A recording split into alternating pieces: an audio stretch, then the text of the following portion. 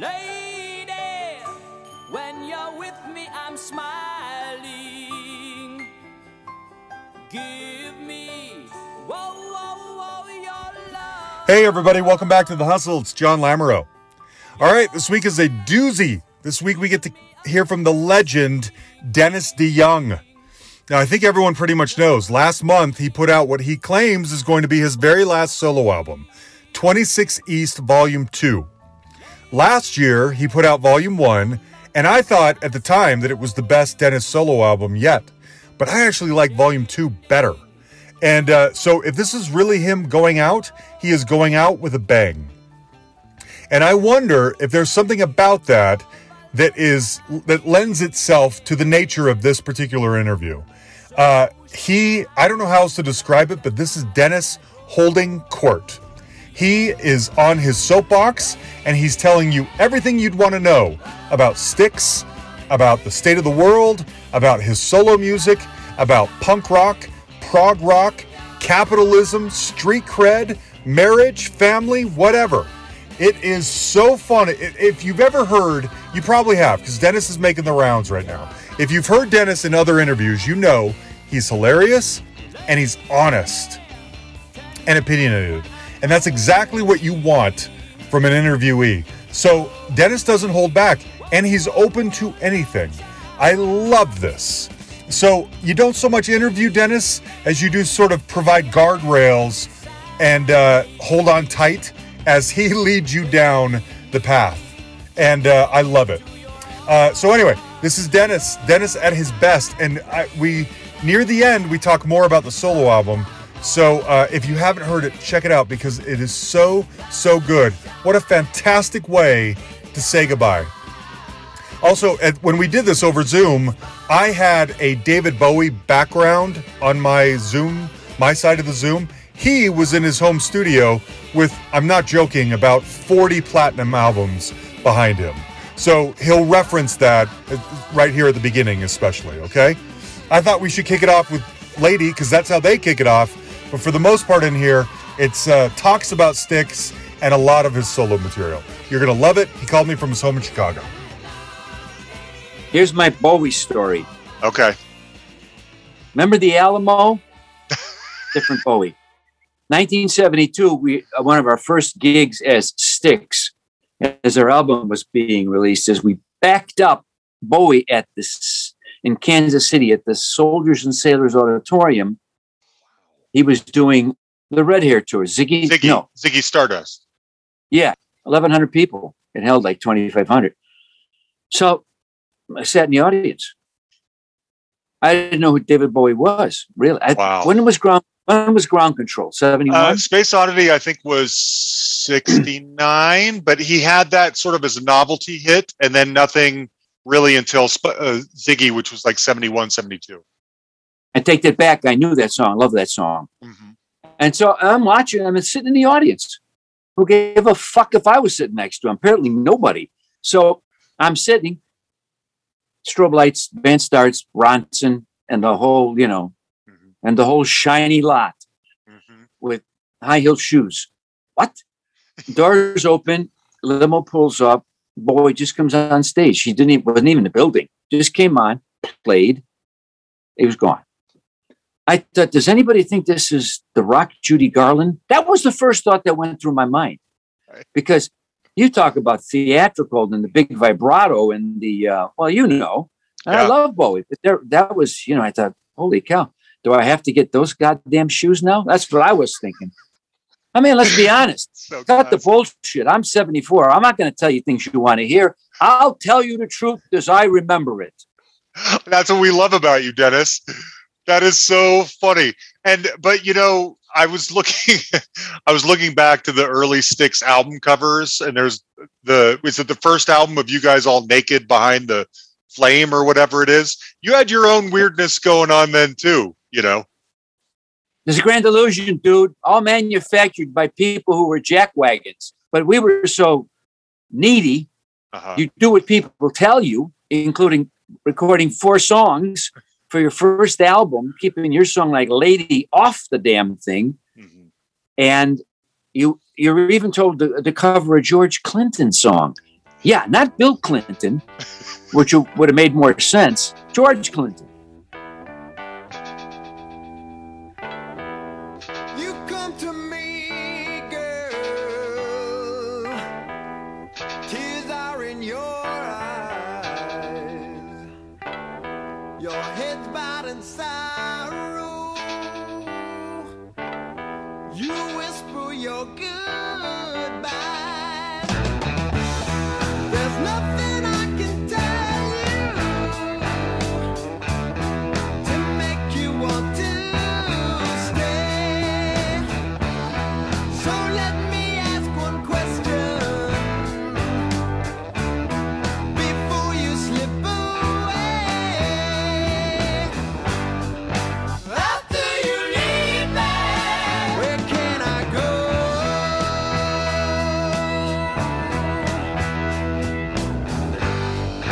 After you leave me, what will I do?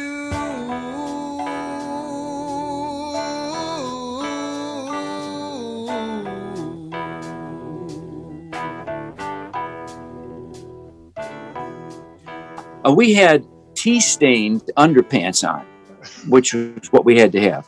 We weren't naked.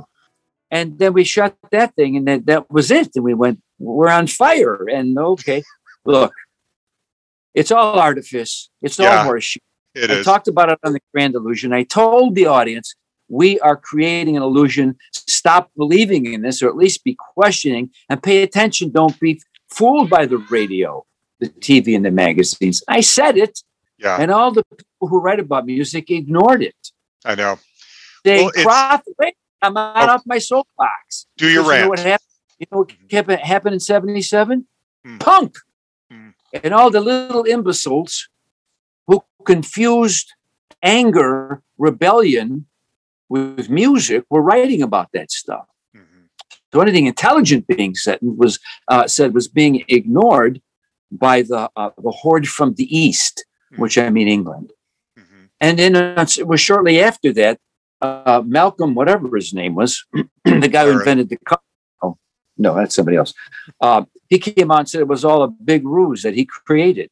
Mhm. And all the little guppies in the press went to give it more, put more books. And I'm you stupids, you. Yeah. And so look you can put the word punk in front of everything, anything you want, and journalists begin to salivate like little stupids. That's the fact. Yeah. Okay. Yeah. Am I not off my soapbox yet? Okay. Because too many people have conflated in the rock press from the beginning that rock music has something to do with rebellion in the purest sense against the establishment and the man. And I say, oh shit, It's not about rebellion to you. not done. I'm pausing to I'm old. I'm trying to get my breath. Chuck Berry, Little Richard, Elvis Presley, Jerry Lee Lewis, Carl Perkins, go right to Bo Diddley. Anybody who started that stuff, they weren't protesting. They were trying to protest the man. They were trying to be the man, for crying out loud. Let me buy a Cadillac. Let me hit a sack full of cash. Let me buy my mom a house. Graceland.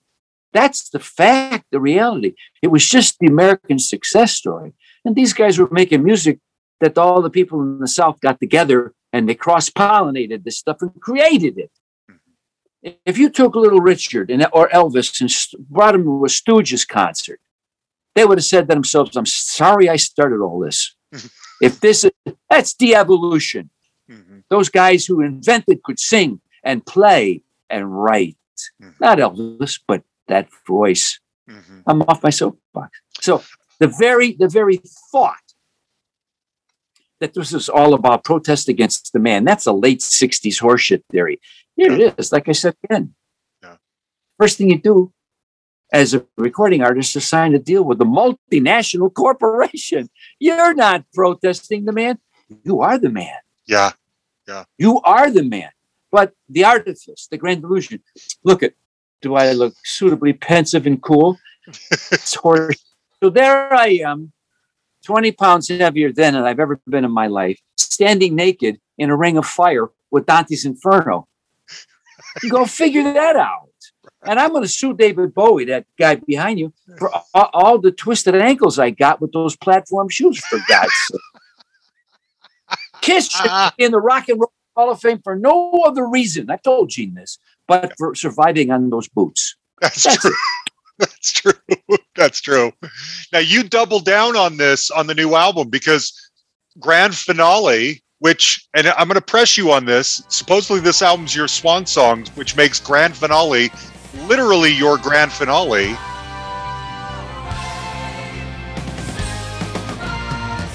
So if you think your life is complete confusion, 'cause your neighbor's got it laid, just remember, please, it's a grand illusion, and deep inside we're all the same. We're all the same.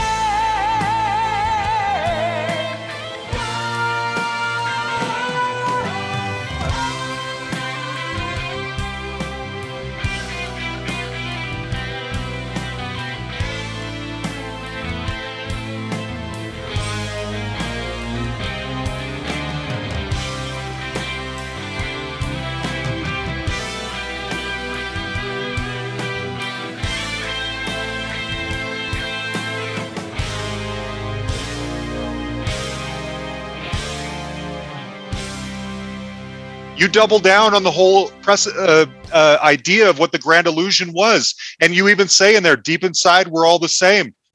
You believe heavily, it seems like, in the idea of there being a facade and there being reality. And the facade is what we're being sold, what we're being told, the news, the rock magazines, punk rock, whatever it is. How you must feel really strongly about that idea because you sing about it periodically. Capitalism and commercialism has raised more boats worldwide than any form of government in the history of mankind, but it has its downside. And so with the grand illusion, I'm trying to point out simply in my own way, a little investigating, would you? Pay attention to what's going on here. You know what we're doing here? Us guys in Styx, we create this illusion. On the other hand, we're trying to sell you this album. We're trying to sell you something. Trying to sell you concert tickets, T-shirts. It's okay. It's capitalism. Yeah. But remember, all the advertising, the whole system is based on one simple premise. You have to convince people that they need something they don't. By making them feel as though their life was less without the product. That's the system. I'm not a communist, a socialist. I'm a capitalist. But hey, can we pay attention? Just pay attention. That's all. Understand this is entertainment. Some bands, some artists got away with it beautifully by pretending they were something they weren't. Yeah. Manufactured. And to this day, I still see a lot of them, wandering around in their 60s and 70s trying to look like they're 22. I'm sorry, when I looked at it, to each his own, said the lady, you should kiss the cow's ass. But to me, they look like they're the homeless. I don't know what it is. Old people that look like that, they don't look cool. They look needy. Now, people are going to look at me and say, what is this asshole? He looks like he should be in Miami Beach sipping a drink. We don't need him.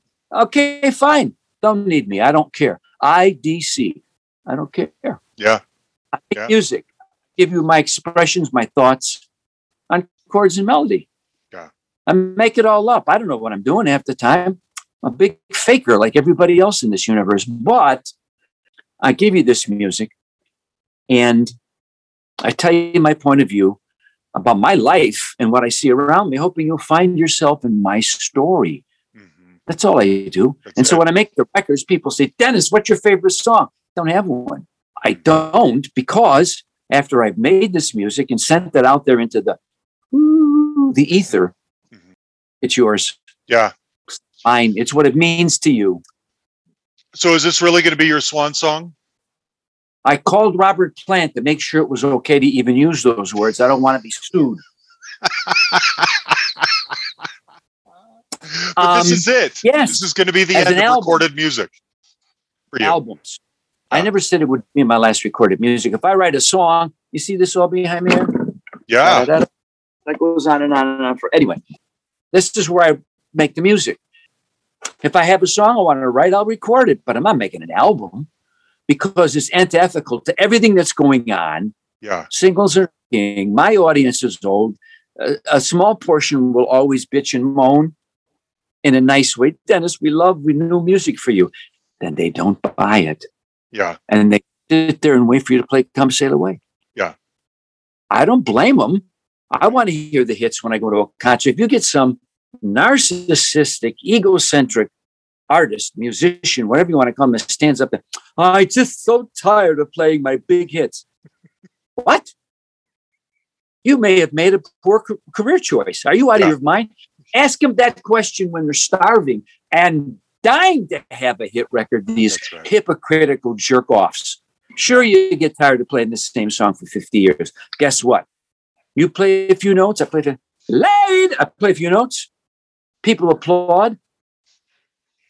Mission accomplished. Yeah. 50 years later, this is like the height of the facade. Yeah.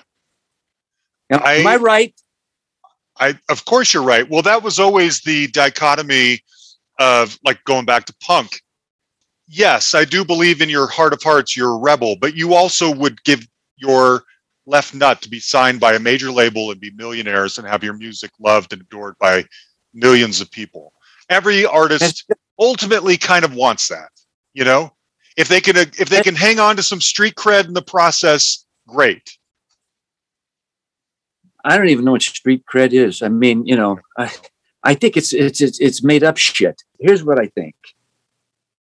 Human beings are simple. You too, John. You want your mom and your dad's love and approval, or your grandma or grandpa, whoever the hell raised you. It's what we want. We want to fundamentally feel approved, loved, don't we? Mm-hmm. That's what we want. It's why we do what we do. And beyond that, whether you throw a baseball, kick a football, star in a movie, make music, do interviews, we're always looking for that love we think we've missed. Connection. We don't feel complete. There's a hole. The most ambitious of us feel the hole even bigger. Yeah. So that's what we want first and foremost. We want to feel like, you know, we're appreciated. Yeah. So that's what I wanted. I played accordion because I grew up in an Italian neighborhood. My mother was Italian. Accordion playing was the law. And you can see it right there. It's in there. So I wanted to make my mom smile. That's how it starts. And then it turns into something else. But even these punks or whoever, they're looking for, you know, strangers to love them. Mm-hmm. Johnny Rotten said it. He told us that it was all a big joke. Yeah. And didn't he say it? I mean, he said, look what, you know. Yeah. So ever feel like you got cheated? That was you want to know what schizophrenia, you want to know what rock criticism schizophrenia is? Punk prog.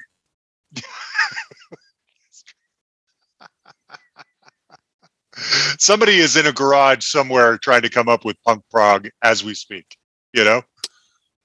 Yeah, you got the two angel and the devil on the critic show. Yes, I am. No, I'm not. Jesus.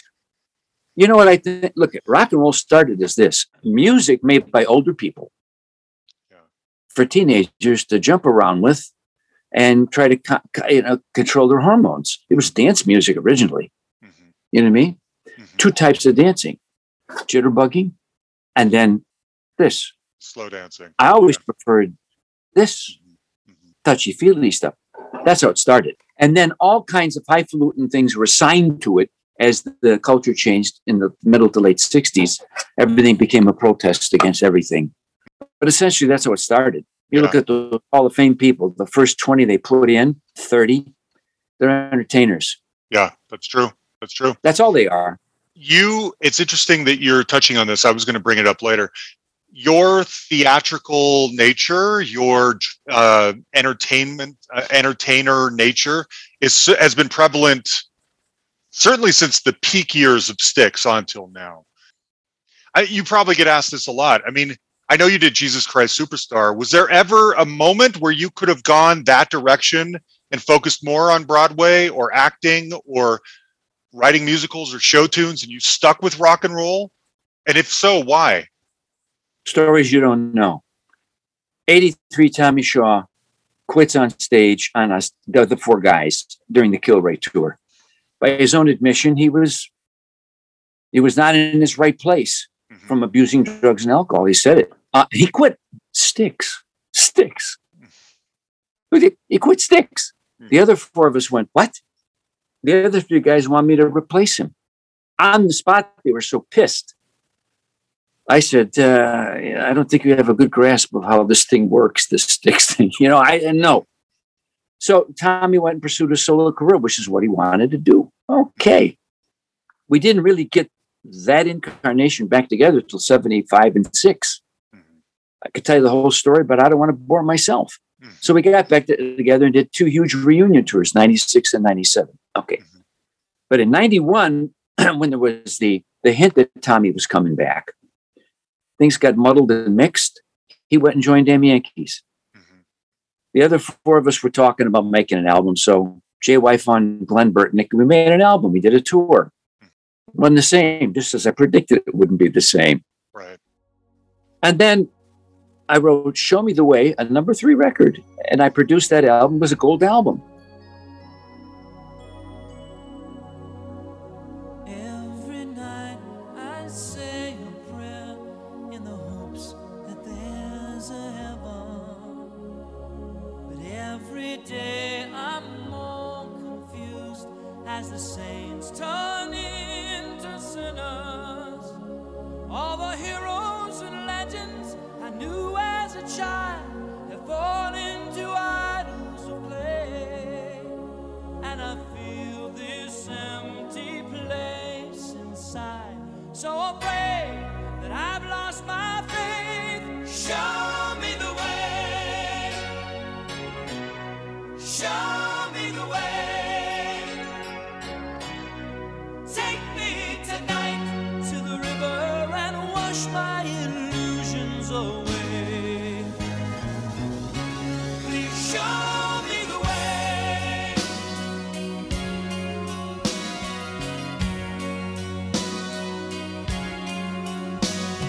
And as I slowly drift to Couldn't get a record deal. 1992. You want to know why? Grunge. Well, grunge. Yeah, grunge. And you know what I've always said? Flannel makes me itch. And another thing I said, it smells like wet flannel. This is the whole thing. A bunch of us went, whoa, if you didn't have a record deal, you were screwed. Yeah. But I said, we got the offer to go on the road right after and do a bunch of the mundane county hot dog and beer festival with a roller coaster and a classic rock band. I says, I don't want to do that. Yeah. We're better than that. We're bigger than that. That's stupid. Yeah. So I just didn't go back. I just said, that's it. Then my brother-in-law in 1993, I never met him. He marries my wife's sister. I go out to the wedding. This is true. I'm telling you about Broadway now. Stay with me, John. Okay. I go out to the wedding. The guy is Forbes Candlish. He is the executive producer of the 20-year reunion of Jesus Christ Superstar, starring Ted Neely, Carl Anderson, the guys in the movie, and Irene Cara as Mary Magdalene. So he says to me at the reception, I want you to be Pontius Pilate. I said, every 6 months or so, Forbes, you should empty your bong water. I didn't have a job. And he kept pursuing me. Come on. I'm a Styx fan. I'm a rocker. I have my own band. You can do that. I took the job. That I had bought Broadway? No. I was waiting for Tommy Shaw to come back to Styx so we could do what was the right thing to do. He was off damn Yankee in it someplace. So there I am, Pontius Pilate, crucifying Jesus 280 times. I mean, come on. I was good. Yeah. Okay, fine. Danny Goldberg sees me do it in LA, running Atlantic Records. He managed me for 2 years. Dennis, you're very good. Want to make a Broadway album? I said, is there dough involved? Yeah, I'll do it. I record 10 on Broadway. I have often walked down this street before, but the pavement always stayed beneath my feet before. All at once am I several stories high, knowing I'm on the street where you live. Are there lilac trees in the heart of town? Can you hear a lark in any other part of town? Does enchantment pour out of every door? No, it's just on the street where you live. And oh, the towering feeling just to know somehow you are near.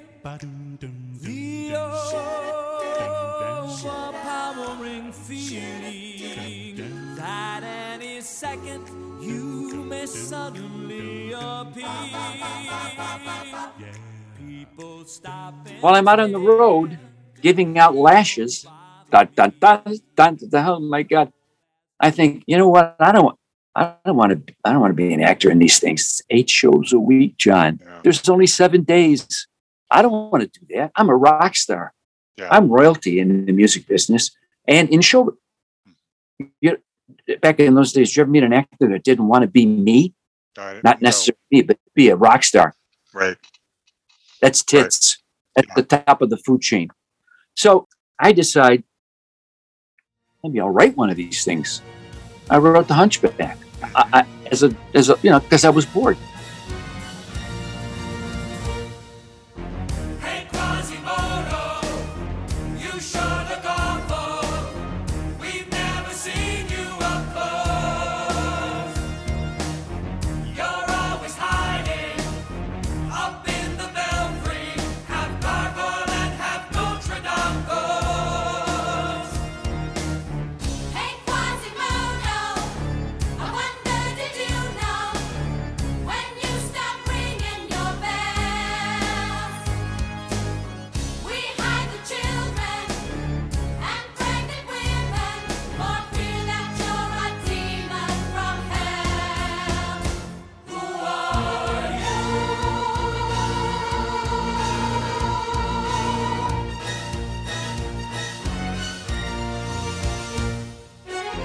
Hey Quasimodo, who did your hair do? Is that a permanent wave? It's mighty girly. Got producers, and then this is how it goes down that path. I never one time, never once pursued a Broadway career. What I did theatrically with Styx was what I learned from Alice Cooper. What I Right. watched the show, I thought, hey, that's cool. Yeah. That's cool stuff. And so I started to look at theater stuff and say, okay, let's use that. Let's steal that and put it into a rock context. That's all I ever did. Okay. All this stuff about me being, Liza with a Z was concocted by 2 guys who were trying to appease a fan base who were furious over my replacement in 1999. Okay, so now suddenly I'm Irving Berlin, for God's sake. The guy who wrote Sweet Madame Blue and The Grand Illusion. No. Was I good at writing it? Damn right. Hunchback's going to be produced. It's opening the Skylight Theaters, musical theaters season, or closing it in Milwaukee next year. Yeah, it's good. Okay, but follow me. I'm almost done. I wanted to be in the Beatles, not in Sound of Music. I didn't see my first Broadway musical until I was in my 20s. Didn't care. Wanted to be in the Beatles. But because Tommy Shaw was doing his thing, and I was convinced that Styx needed to be those guys. Yeah. There's Yeah. magic for whatever celestial reason. When certain people get together, they make something bigger than themselves. You know this. So that's how I got into Broadway. Okay. My brother-in-law, okay, Danny, oh, sure. You know me, I'm like a pinball. I'm wandering through life with no plan. Things happened. I took the job. That's how it happened. So Interesting. that is the Okay. fact. not the horse shit. You know Got what it. you could do? You could Google it. You could watch it. You could see it right there. Well, it's interesting, and I assume I'm picking up what you're laying down. The guys who are currently in Styx like to brand you as being this, I wasn't into robots, or it was a little too theatrical for me, because they want to come across as more of like a hard rock group. And they probably see, that's the impression that I get, Oh, Dennis was this theatrical thing that didn't jive with our hard rock sensibilities. You know what I mean? I made Tommy Shaw into a prog hard rocker. Yeah. You know why? He came to my house to audition. Never picked up a guitar. He sang the high part on Lady. And I said to him, he played tapes, reel to reel. I said, is that your song? Yeah, that was Crystal Ball. Is that you playing guitar? Yeah. I said, you're hired. Because he could sing and play that guitar, play an acoustic guitar.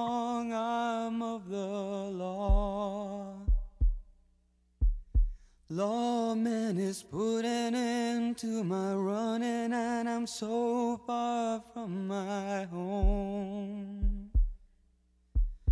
Oh, mama, I can hear you a-crying. You're so scared and all alone. Hangman is coming down from the gallows, and I don't have very long.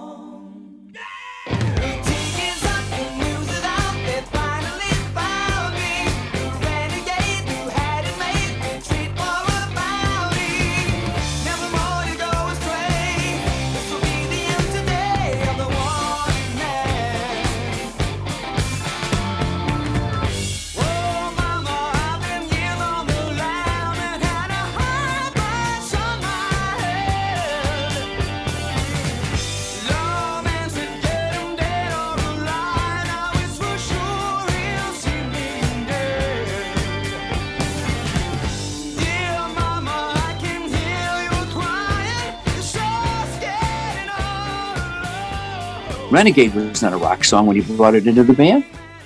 I turned it into a rock song. Three-part That's my harmony. favorite Styx song, by the way. Good for you. Okay, now talking to the guy who come sail away, you jackwagon. Anyway. Well, I know. I'm sorry you didn't technically write it, but when you said that you made it what it is, I thought it was safe for me to tell you. Listen to Crystal Ball. Did you go to my Facebook ever? Oh, yeah. I go there a lot.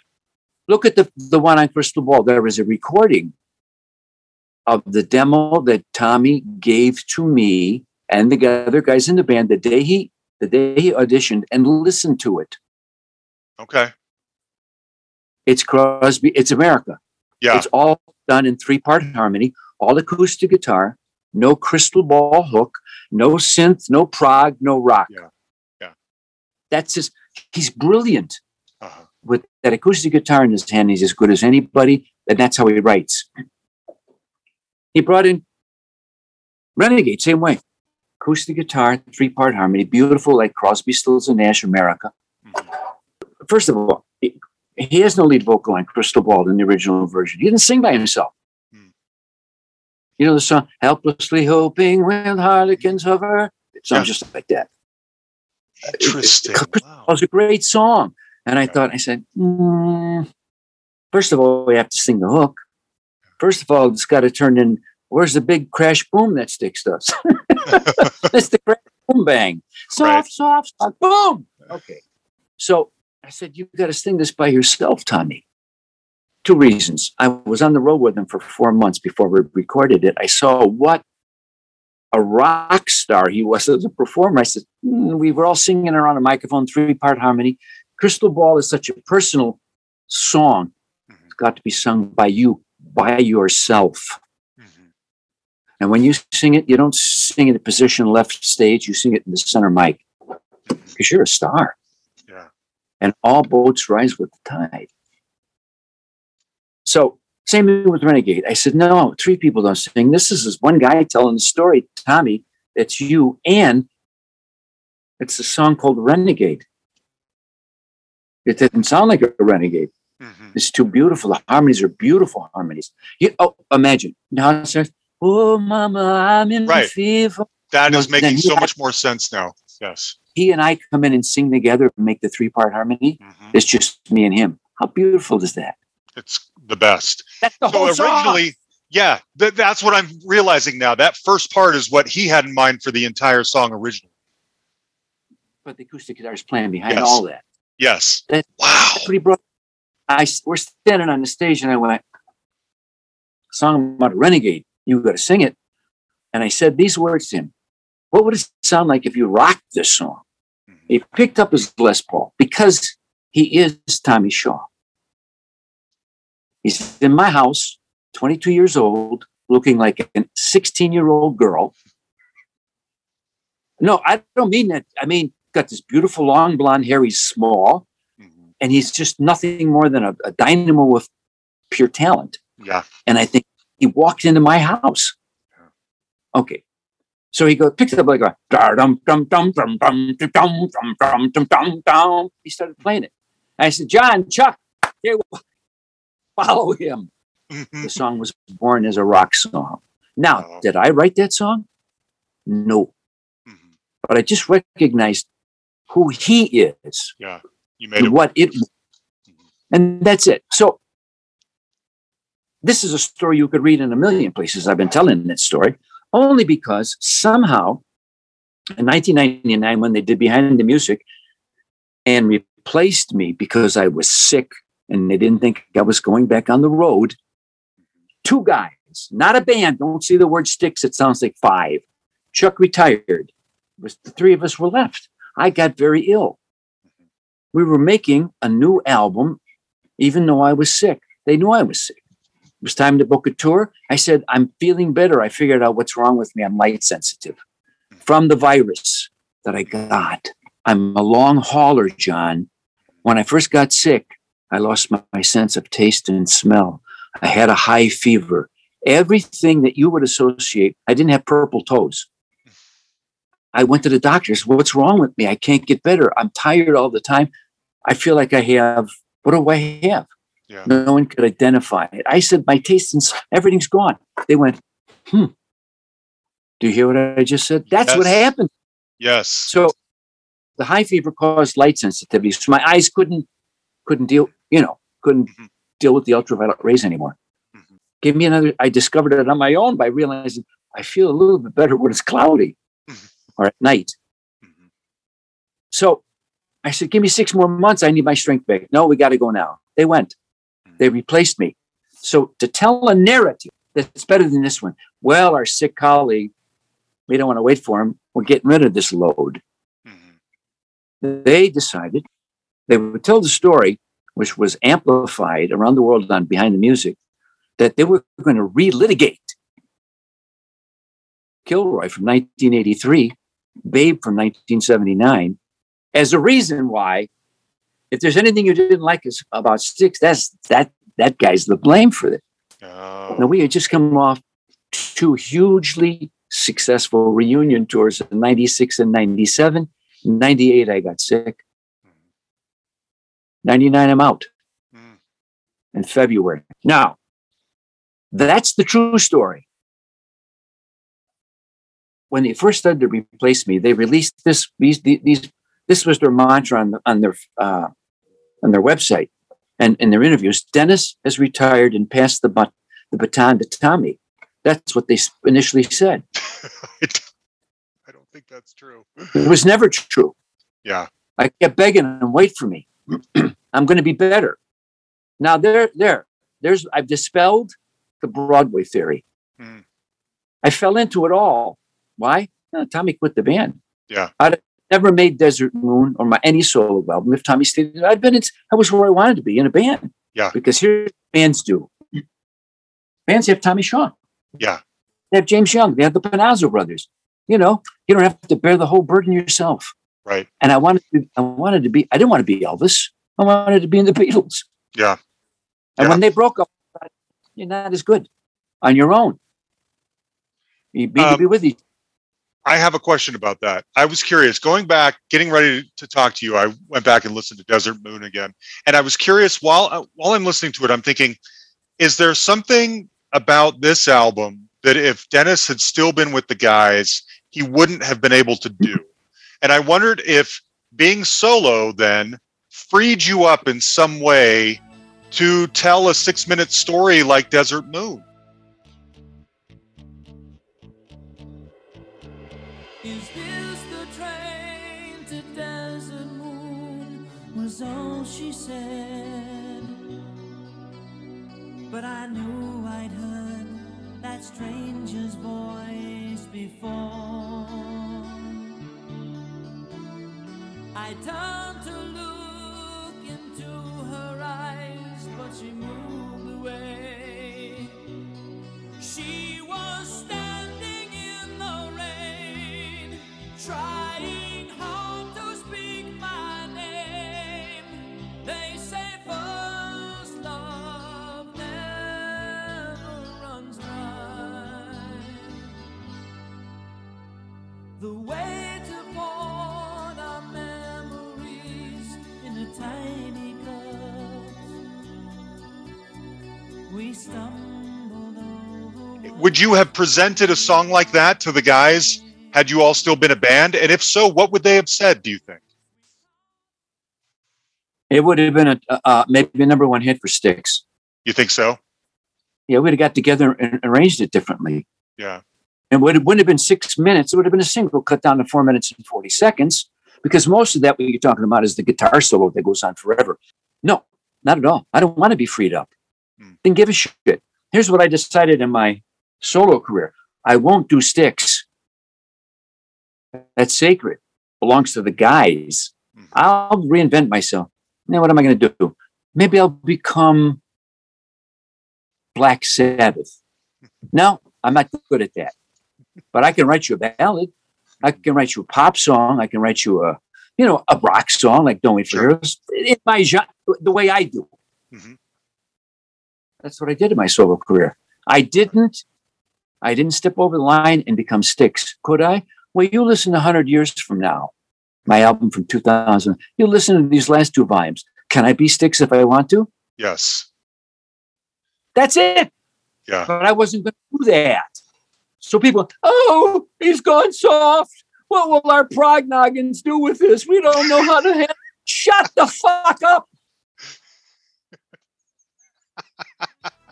Just doing something different. I have to ask, where in the world did Boys Will Be Boys come from?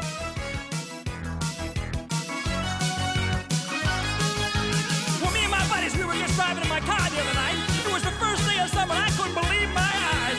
I just rolled down my window, I stuck my head out, and went, ow!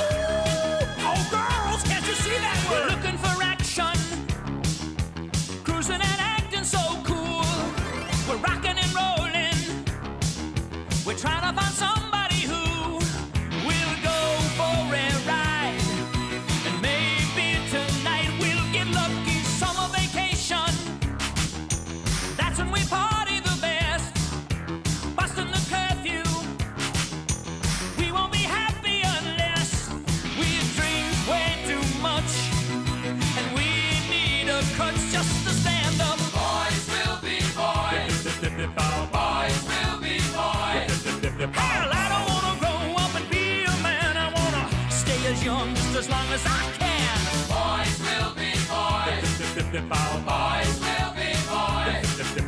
Hide my playboys under my bed. Cinnable dreams dancing in my head. Oh, well, dancing in my head. Summer is here. That song is bananas. I think it came from up my ass. That's a good answer. Seriously, what inspired you to write a song like that? Girls just want to have fun. Oh, really? Totally. Really? I like that. Think about it. She's a girl. I'm a boy. Yeah. Just telling you what girls want and they do. I'm telling you what boys want and do. It was just fun. Techno driven. Remember, it was 1984. Go back and look at the charts. That's all I was doing. I said, okay, am I going to do Castle Walls? Sweet Man and Blood? I'll do this. Uh-huh. Because by that time, hey, Prague died in 1979. Didn't anybody tell anybody? Can't keep doing that. What happened to Yes? Well, they came back. What'd they come back with? 90125, Owner of a Lonely Heart. That's right. Pop song. Yeah, they went pop. So I know people like to subdivide, especially people who write, going to put it in a box because writers can't write about music. You can't. You got to say this sounds like that. You got to compare it. Music is magic. It's magic. Sound waves. You got your favorite book?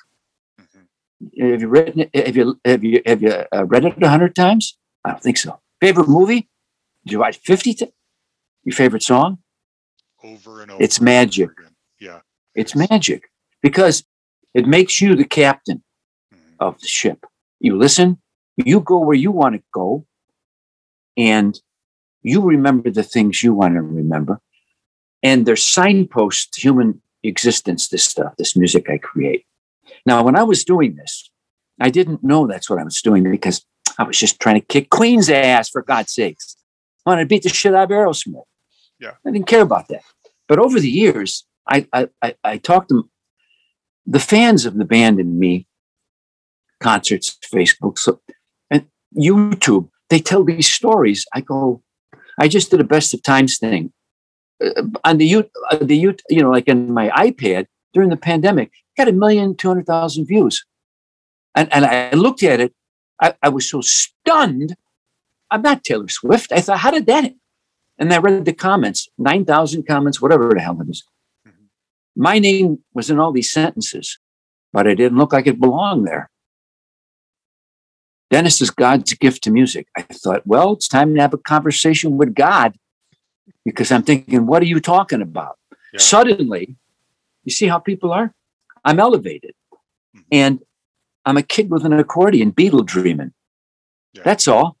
Yeah. And I wrote some songs you like, and some of you like my voice. Others wish they would rather have dental surgery. I can't please you all. But when I look back at it in totality, I don't belong on a pedestal. If that's where you want me, if it makes you feel better, send all the cards and letters to me and the checks. It's okay, because then I'll use it to support my family. Right. But realistically, I am so proud of what I contributed to Styx, because after Lady was a hit and I directed the band toward Equinox, because I knew after Styx 2, which is 5 songs. Have I said this? I've done so many interviews. Stop. No, continue. Styx 2 was my coming out party as a writer. 5 of the 7 songs were mine, including Lady. Jay White had no songs. I gave him 2 of my songs to sing. It's a band. And it failed so badly. I thought, oh, God, they hate Dennis DeYoung. And then the next 2 albums, I tried to be anyone but myself, convinced that I was a schmuck. And then Lady becomes a worldwide hit. And Styx 2 goes gold. I said, oh, okay. I was Sally Fields. Yeah. They love me. They really like me. So then I said, it's Equinox. We make Equinox, one of the very best Styx albums. I write 7 of the 8 songs, then I sing everything.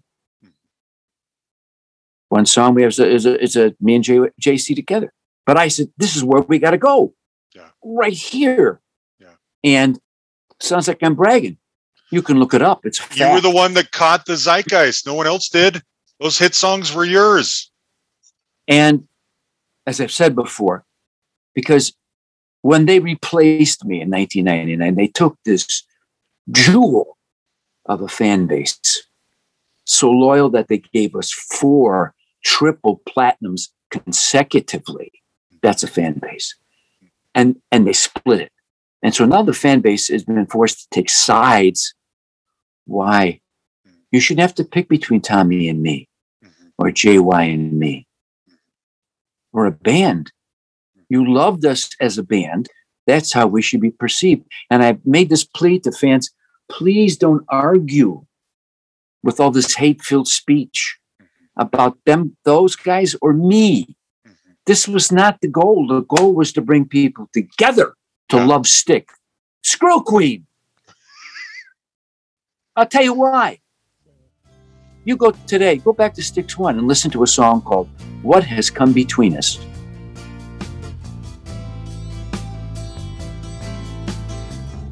Look at all the people looking at their dreams, smiles upon their faces. Tell me what they see. Look at all the people, have they gone astray? Living for tomorrow with dreams of yesterday. Lovely lady, tell me what you feel.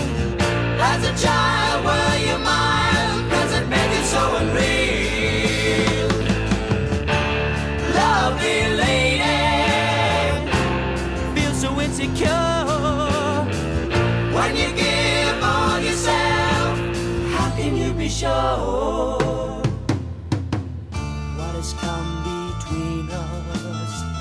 What has made us sad? Childhood's forgotten, yet it's hiding in the past. What has come between us is something in our sails.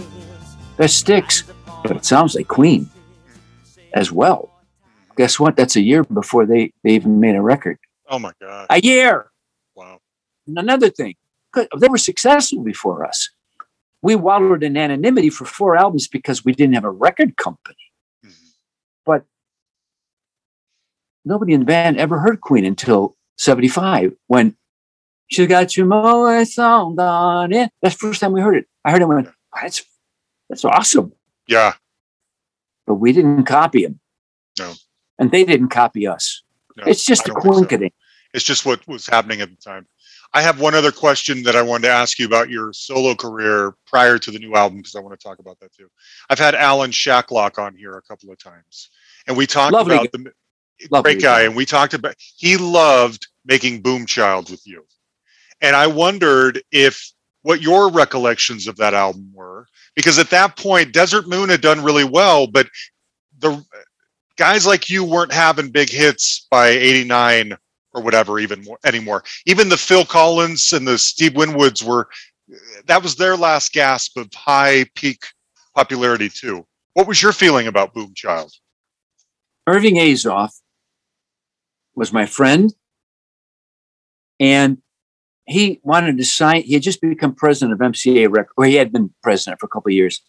He wanted to sign me away from A&M. I had a 3-record deal with them. He bought it up and put me on MCA. And then something terrible had happened. He left MCA. When the president of a record company who signs you leaves, the next guy has no vested interest in your success. Right. So I made Boom Child, and Alan came over from England. He brought a lot to the recordings. And at a certain point, I said, Alan, that's it. I'm going to mix this stuff because that's what I do. And Alan went back to England. Lovely guy. He brought in he was good. I got nothing bad to say about Alan. And it was released. And so the first single is going to be picked. And my buddy Larry Salters, who was still running the video department at MCA, said, I want to spend a lot of money on a song, but I got to have a video. He went to Boom Child, the album title.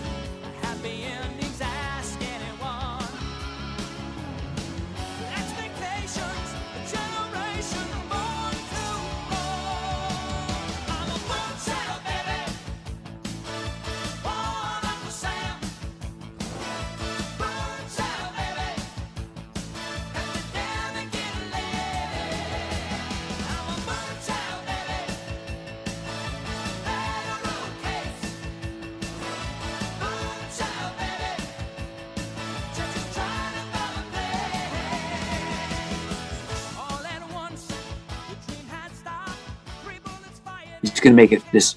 We spent $250,000 on the video. My last video cost me $400 anyway, but I want to do Boom Chow. Yeah. All right. He brings these Australians in. We shoot it. They go down to Australia to edit it. Video. Oof. They held it for 6 months. Oh. It fucked up everything. So I finally get it. And it was during the time Tommy Shaw called me up and said, I want to come back to Styx. I said, Tommy, I got this record company. Let this record come out. Let's not confuse, like, I don't want to release my album and a Styx album. That's not right. So the video goofed up Boom Chow.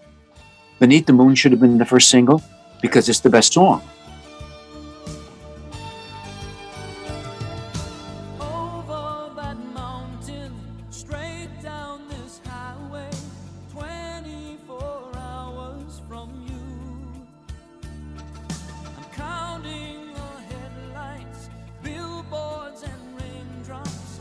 Somehow I know I'll get through. Crossing the border, no danger can stop me. Oh Lord, how I've been missing you. Tonight, beneath the moon, 1,000,000 dreams reach out to a star. Tonight, I'll say a prayer and tell the world how lucky we are tonight to be in love. To be in love. I still remember that Sunday in Boom Chow's cool, but there's a difference between cool and a song a hit single is something that appeals to a wide audience. That was the song. So that got goofed up. But, Boom Chow, I listen to it, I go, hey, the guy is good.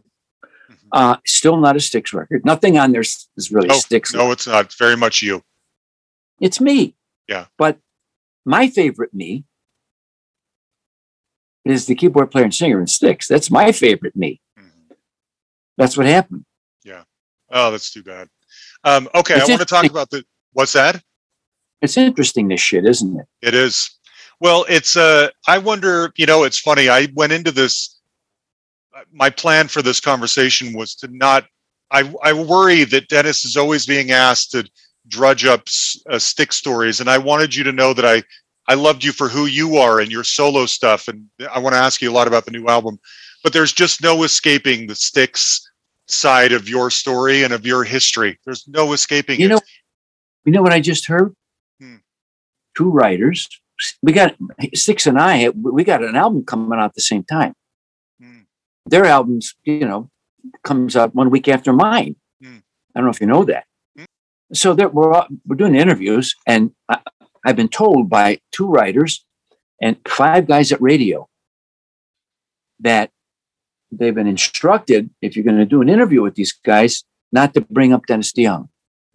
You can ask me anything you want. You can ask me anything you want about Styx. I will tell you the truth as I remember it. Right. I have nothing to hide. Wow. Ask me. Have you ever had an interview this honest? No. I'll tell you. No. I'll tell you what I know. Yeah. Okay, I'm going to ask you one super nerdy. One of my listeners sent me a super nerdy Styx question for you. Okay. Why was the song Unfinished Song on the 80s re-release of Man of Miracles, but not on the initial release?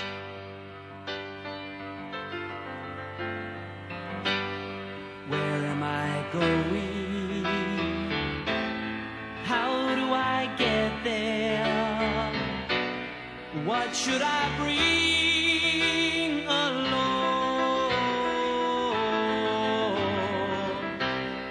Are people kind there? Is peace of mind there?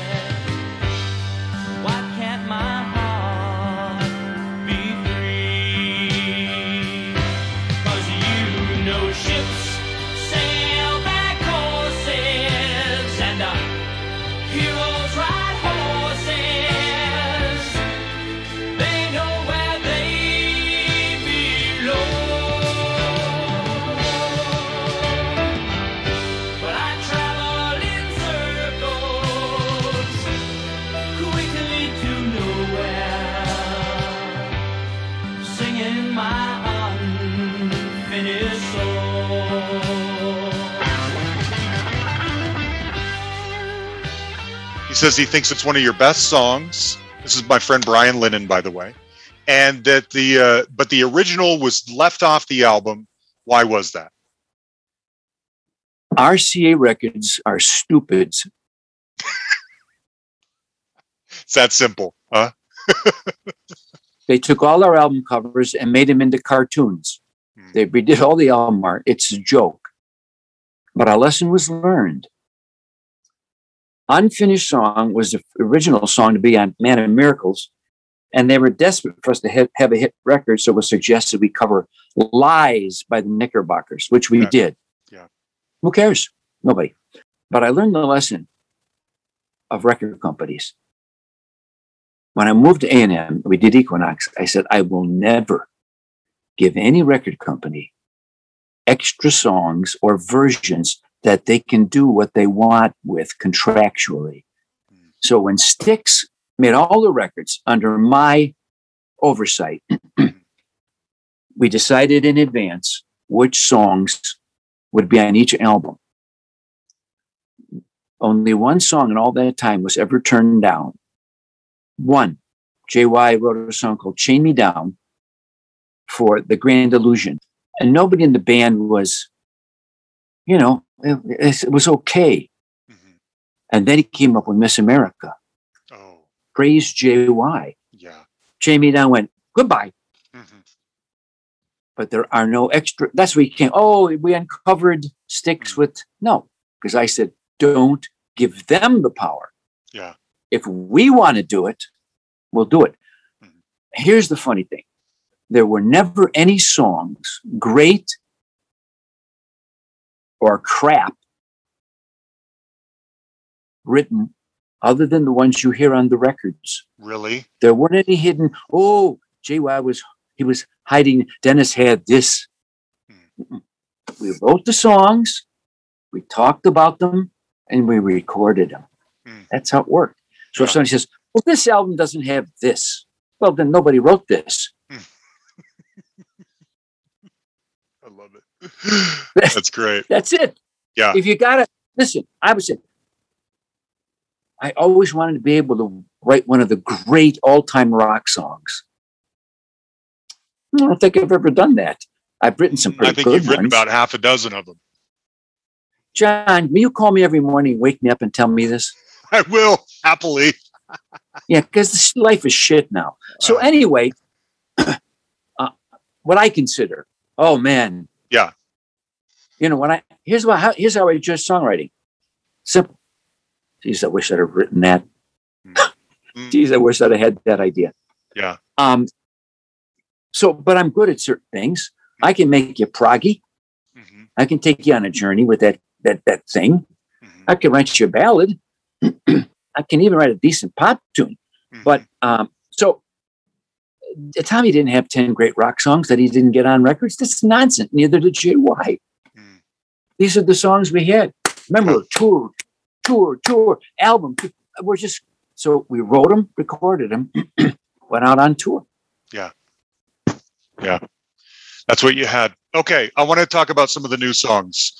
I think the 26 East Volume 2 is my favorite Dennis DeYoung solo album. And that's saying a lot because I thought Volume 1 was my favorite Dennis DeYoung solo album. I love these. And if this is your final statement as an artist, as a singer, final album, then you went out in style. So you've mentioned the Beatles a few times. Hello, Goodbye is such a perfect love letter to, I'm imagining, seeing them on Unsullivan, it changes your life.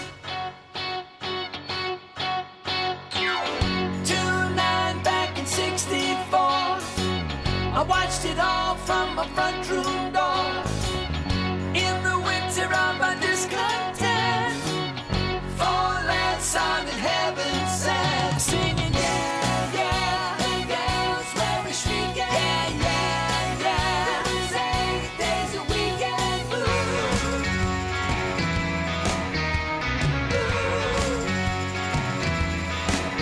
singing yeah, yeah. It was all so exciting.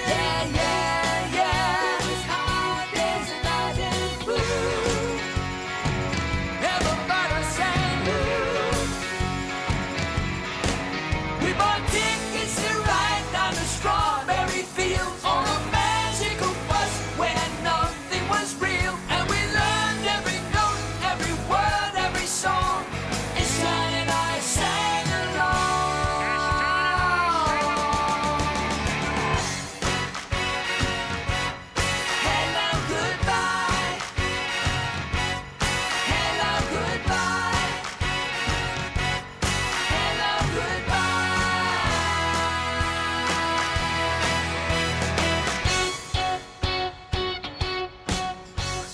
if this is really your last statement, what were you trying to say about the Beatles with Hello, Goodbye?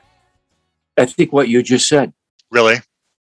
Yeah. This is from the song. It is a love letter. It's from a fan. Yeah. Who tries to musically pay homage by using their song titles and lyrics, explaining what they meant to people like myself. So usually I'm very critical of what I do. Never happy. Ask the guys in Styx. He's a pain in the ass. He's always looking for something better. That's me. I'm pushing the envelope constantly on myself because I think I've got to be better than everybody else just to get noticed. So I finished the mix right in this room of Hello, Goodbye, all done by myself. I'm in this room alone. Wow. I jumped up and I started dancing around screaming, I did it. I did it. Because at that moment, I knew that song turned out the way I wanted it to. Yes. So often the records don't. They turn out okay, but the thing in your head doesn't get on to the vinyl, as it were.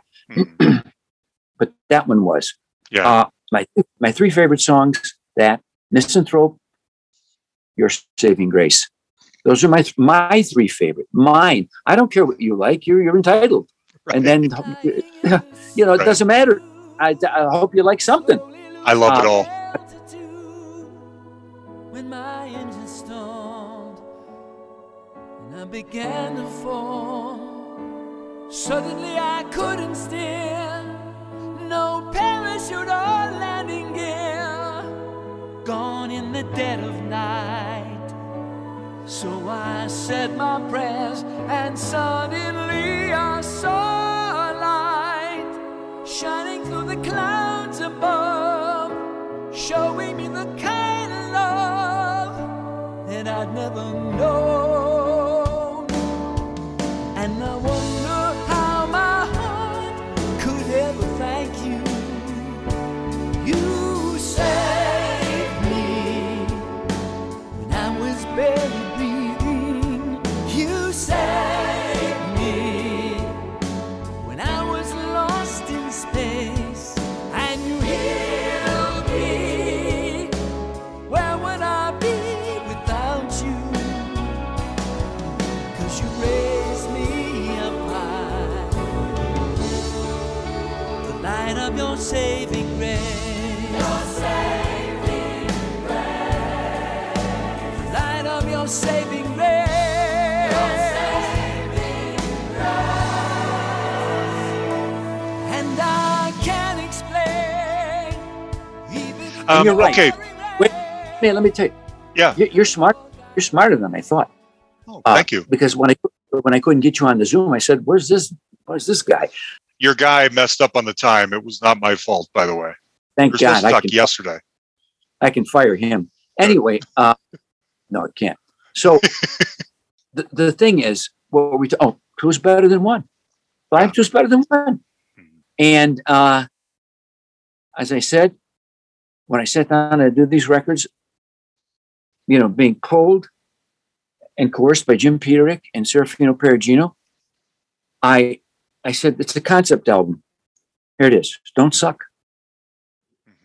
That's the concept. That's the concept. Don't suck. Don't suck. You Nothing nailed it. else. So 2's better than 1. Yeah. I didn't know it was going to be that way, but it turned out that way. And I thought here's the thing. Styx was very successful. Yeah. I've never seen so many platinum albums. Lots of good, lots of ticket sales. Yet, the stuff people wrote about us, well, number one, it was wrong. It was wrong-headed. We discussed that. But now these last 2 records, the things that they're writing about my records, I've never read that stuff before. So it's extremely, I was extremely grateful that it happened. Jim Peterick is the guy that talked me into doing it. That's great. Otherwise, I don't care. IDC. Yeah. I don't. Yeah. You like me? Go listen to Come Sail Away. That's me. You babe? Is that what you like? Okay. But I'm glad I did. I'm glad guys like you have been telling me this. It's not the first. Oh, good. Not hiding their feelings. Going, well, why did you do that? Did you think? Okay. No. So 2's better than 1. You're right. It's great. It is so good. Okay, I want to know about Proof of Heaven. Tell me all you know. Whisper in my ear the secrets of the universe. We're dying all to hear.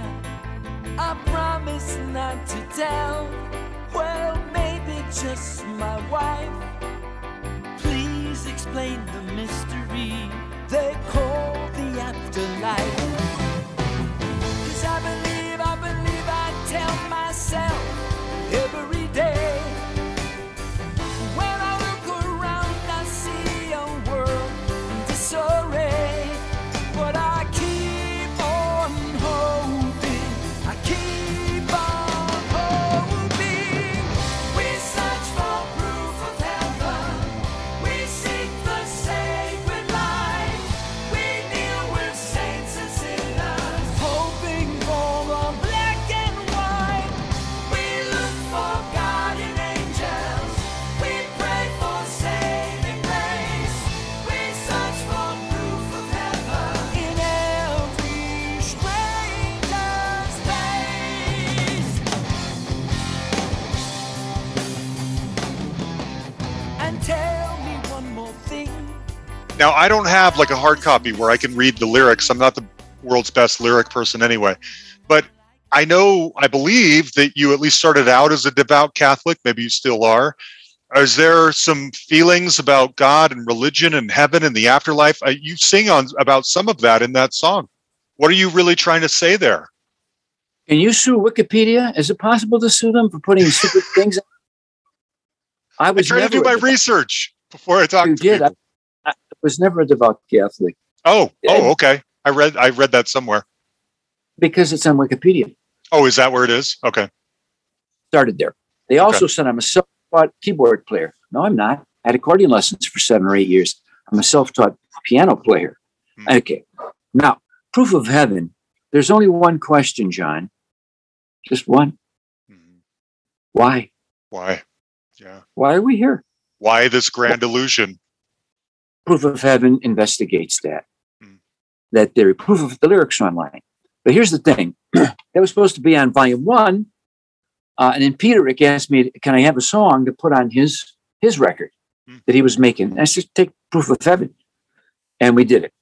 I don't know the answer. Nobody knows the answer. Anyone who claims who knows the answer is making it up. Human beings need to substitute hubris with humility. Mm. And if the pandemic has not taught us anything, is that nobody knows nothing. Mm-hmm. And settled science is this. The minute the Big Bang went off, science was settled. Mm-hmm. Science is very big. You ever see it? You can't fit it in my house. It's big. And human beings, the unsettled science is just that human beings don't know what it is. Yeah. And my favorite thing that I ever read is this line: scientists were astonished to find. Okay. If these guys that study it are astonished, what is a jerk like me going to fucking make out of it? I don't know. Right. Don't you agree? Yeah. The last- I wondered if that was you expressing your own feelings or opinions on the matter. Show me the way. Every night I say a prayer in the hope that there's a heaven. Yeah. That's mankind. Yes. Now, people, they know. Yeah. They're convinced. And I think, really? Yeah. I think to myself, okay, then the people who are very religious are going to say, Dennis, check this psalm and verse or whatever the hell. And I think to myself, some guy wrote that. Mm-hmm.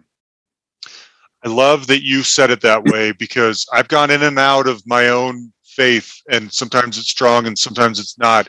But what I always come back to is that I am 100% comfortable having hope. I have hope that there's an afterlife, and I have hope that families will be together forever. And I have hope that heaven exists and there's all these great things, but I don't know that for sure. And when my logic and my intellect gets in the way, it talks me out of all kinds of things. But at the core of it all, I hope that there's good things, and there's nothing wrong with hope. It's not unintellectual. It's not overly emotional. It's not unacademic. It's just what's wrong with hoping, you know? Nothing wrong with that. Did you see the video Isle of Misanthrope? No, I haven't seen the video, but I was going to ask you about the song. Long ago, in ancient times, we learned of life from minstrels' rhymes. They told us tales of gods and kings, and to beware when sirens sing. But when we heard the clarion call, all the people laughed and built a wall. How we joyfully rehearsed the tune, like howling wolves at devil's moon. We've all been taught our lines, so righteous with our holy signs. We were deaf to the lies, we were blind and unkind and unwise. And will we ever learn? All empires. You gotta watch that video. Okay, I'll watch the video. At the very end of the whole 6-minute thing, and it goes in a million different directions. At the very end, there's a 3-masted ship coming off the globe in outer space, turning into a starship, and it zooms off. And the name of the starship is Esperanza. It's Spanish for hope. And it shoots off into the universe as I say goodbye. Genius. And hope is a wish. Yeah, that's it. And it's a wish. And every time I want to hate human beings for the things they say and do, I remember this. You got a dog, John? I have had dogs, yes. Yeah, they're happy, aren't they? Yeah, they don't know they're going to die. Yeah, that's true. That is a very brutally honest way to say it. Yep. You want to see an angry animal kingdom? Let them know they're all dying. Fascinating. What a unique way to think about that. I love that. I've never thought of that before. Let's talk about Last Guitar Hero. The music plays for free tonight from the corporate parasites, living off the blood of their creators. The player stands there all alone, shreds his fingers to the bone. Everywhere he looks, nothing but traitors. Whatever skill that you possess, the new machine makes you second best. They're working hard, you know it's true. They're finding out to replace you. The last guitar hero with the tools of your trade. The last guitar hero, so genuine, handmade. The last guitar hero with your big old Marshall style. Gone like a record store, never coming back. Hell, you ain't never coming back. We heard that changes hit this. Because I read the story where you reach out to Tom Morello. I don't know if you're familiar with my work. And Tom Morello's like, "Are you kidding? I'm from Chicago. Believe me, I know Styx. I love Styx." Right? Now, when you wrote that song, did you have Tom in mind? Only Tom and his style and his solo is going to work here. What was the thinking? Jim Peterick and I wrote it together 3 years ago. These are the songs we're contemplating for volume 1. And I said, let's hold that one. Let's take the Beatles song, put it on the second. Because I did Julian Lennon on volume 1. Yep. Too many Beatles. Yes. So we write, it's time to put the solo on, play the guitar, right? Who's the last guitar hero? I met Tom at an Adam Sandler party 4 years earlier, and he told me he was a Styx fan. Now, 4 years go by. I'm not going to be presumptuous and say, hey, Tom, remember? Yeah. So send me the song, he says. You dug Mr. Roboto. I tell my bandmates that, for Christ's sake. I think everyone loves Mr. Roboto, even if it's in a guilty way. You're the head rager, for Christ's sake. Nobody said, JY can't be you. You are, Yeah. You're the meanest, angriest guy on the planet. So he says, I love this song. Okay. He's in. He sends it to me. Case closed. Uh-huh. Okay. Wow. So that's the story. Now, the song is not really about guitar players. It is kind of. Mm-hmm. It's draped in the imagery and the metaphor of the last guitar player. It's about technology again and how it replaces human beings. Mm-hmm. And at some point, human beings got to say, isn't technology going faster than I can think? Aha. Mm-hmm. Got to make a bargain with it. Yeah. That's what I'm saying. I love it. Interesting. I want to ask a personal question, and I hope this is okay. You and your wife, Suzanne, have blessedly been married for like 51 years. And as you know, that is an outlier in show business. And I wonder if that has ever, your commitment to your wife and your family and your relationship, has that ever worked against you? Because I'll tell you why. There used to be a basketball player for the Sacramento Kings named Doug Christie, and he and his wife had made a commitment that she was going to go to every game and travel with him, go to every road game. Every time he makes a basket, he raises his hand to like tribute to her. And he got a lot of heat for this from other people. Like, you can't do anything without your wife. And instead, you look at it in a beautiful way. It's a commitment they've made to each other. They both know what happens on the road, what pitfalls there are out there. Let's stay extra committed to each other. And I feel like in a way you guys kind of do that. Did that ever work against you? I was married with a kid before I got a record deal. Yeah. I had a different perspective on the whole thing, being responsible for another human being. And Suzanne and I met when we were in high school, and we're so similar in our backgrounds.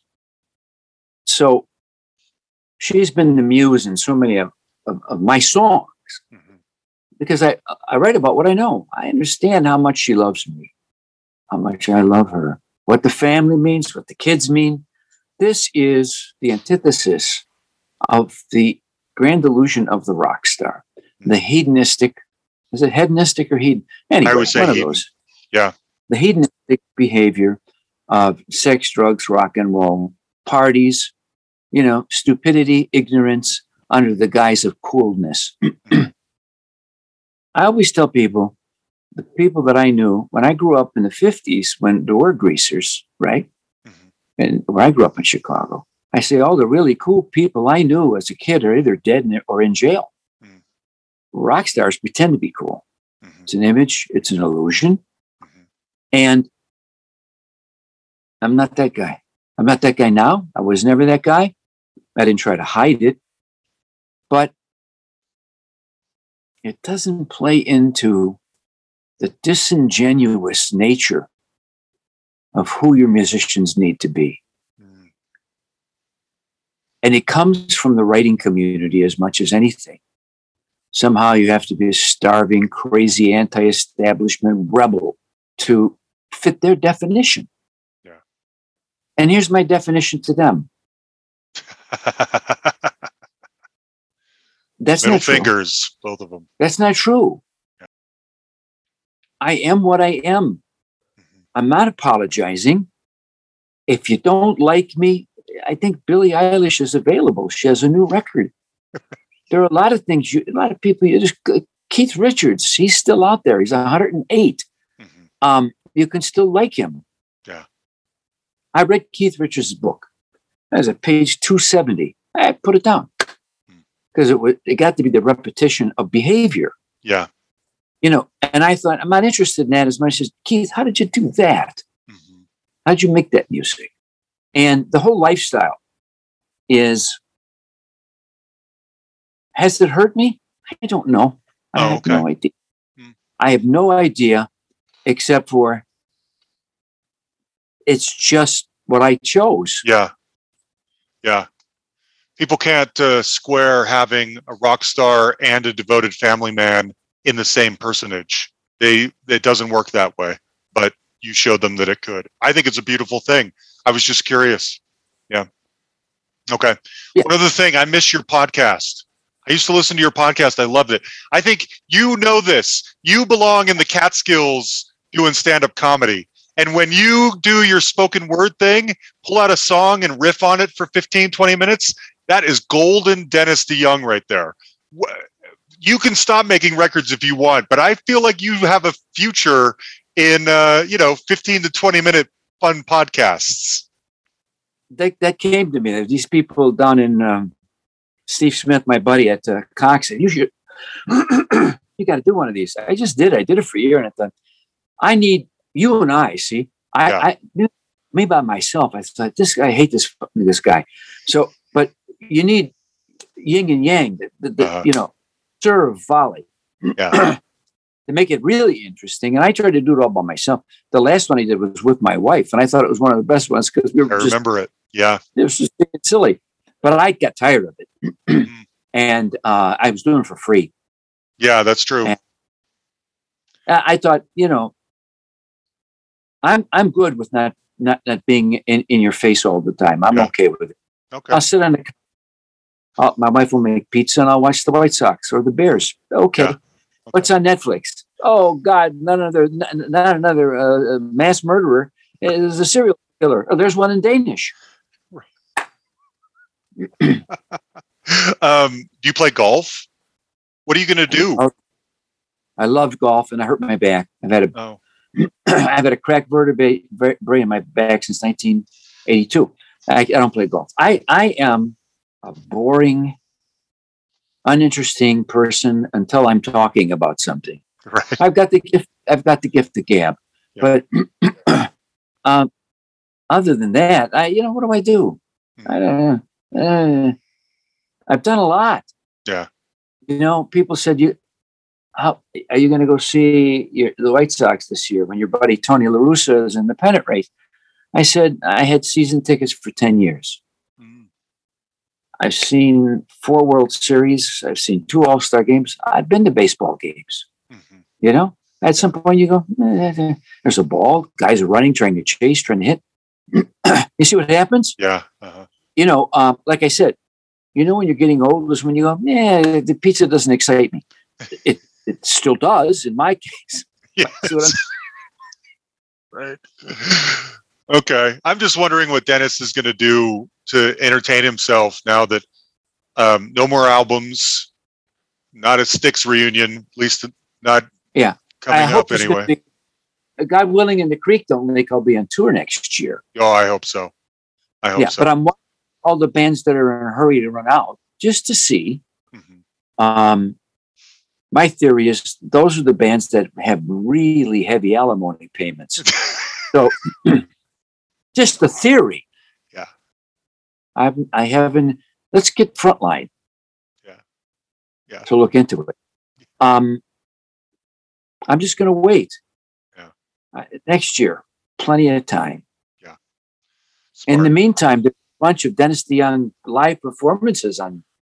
Tons of them. You're right. Tons of them. Well, thanks for talking with me, Dennis. I love you a lot. And there's no one like Dennis DeYoung. And I thank you. And I really appreciate it. Thank you. And I love the new album.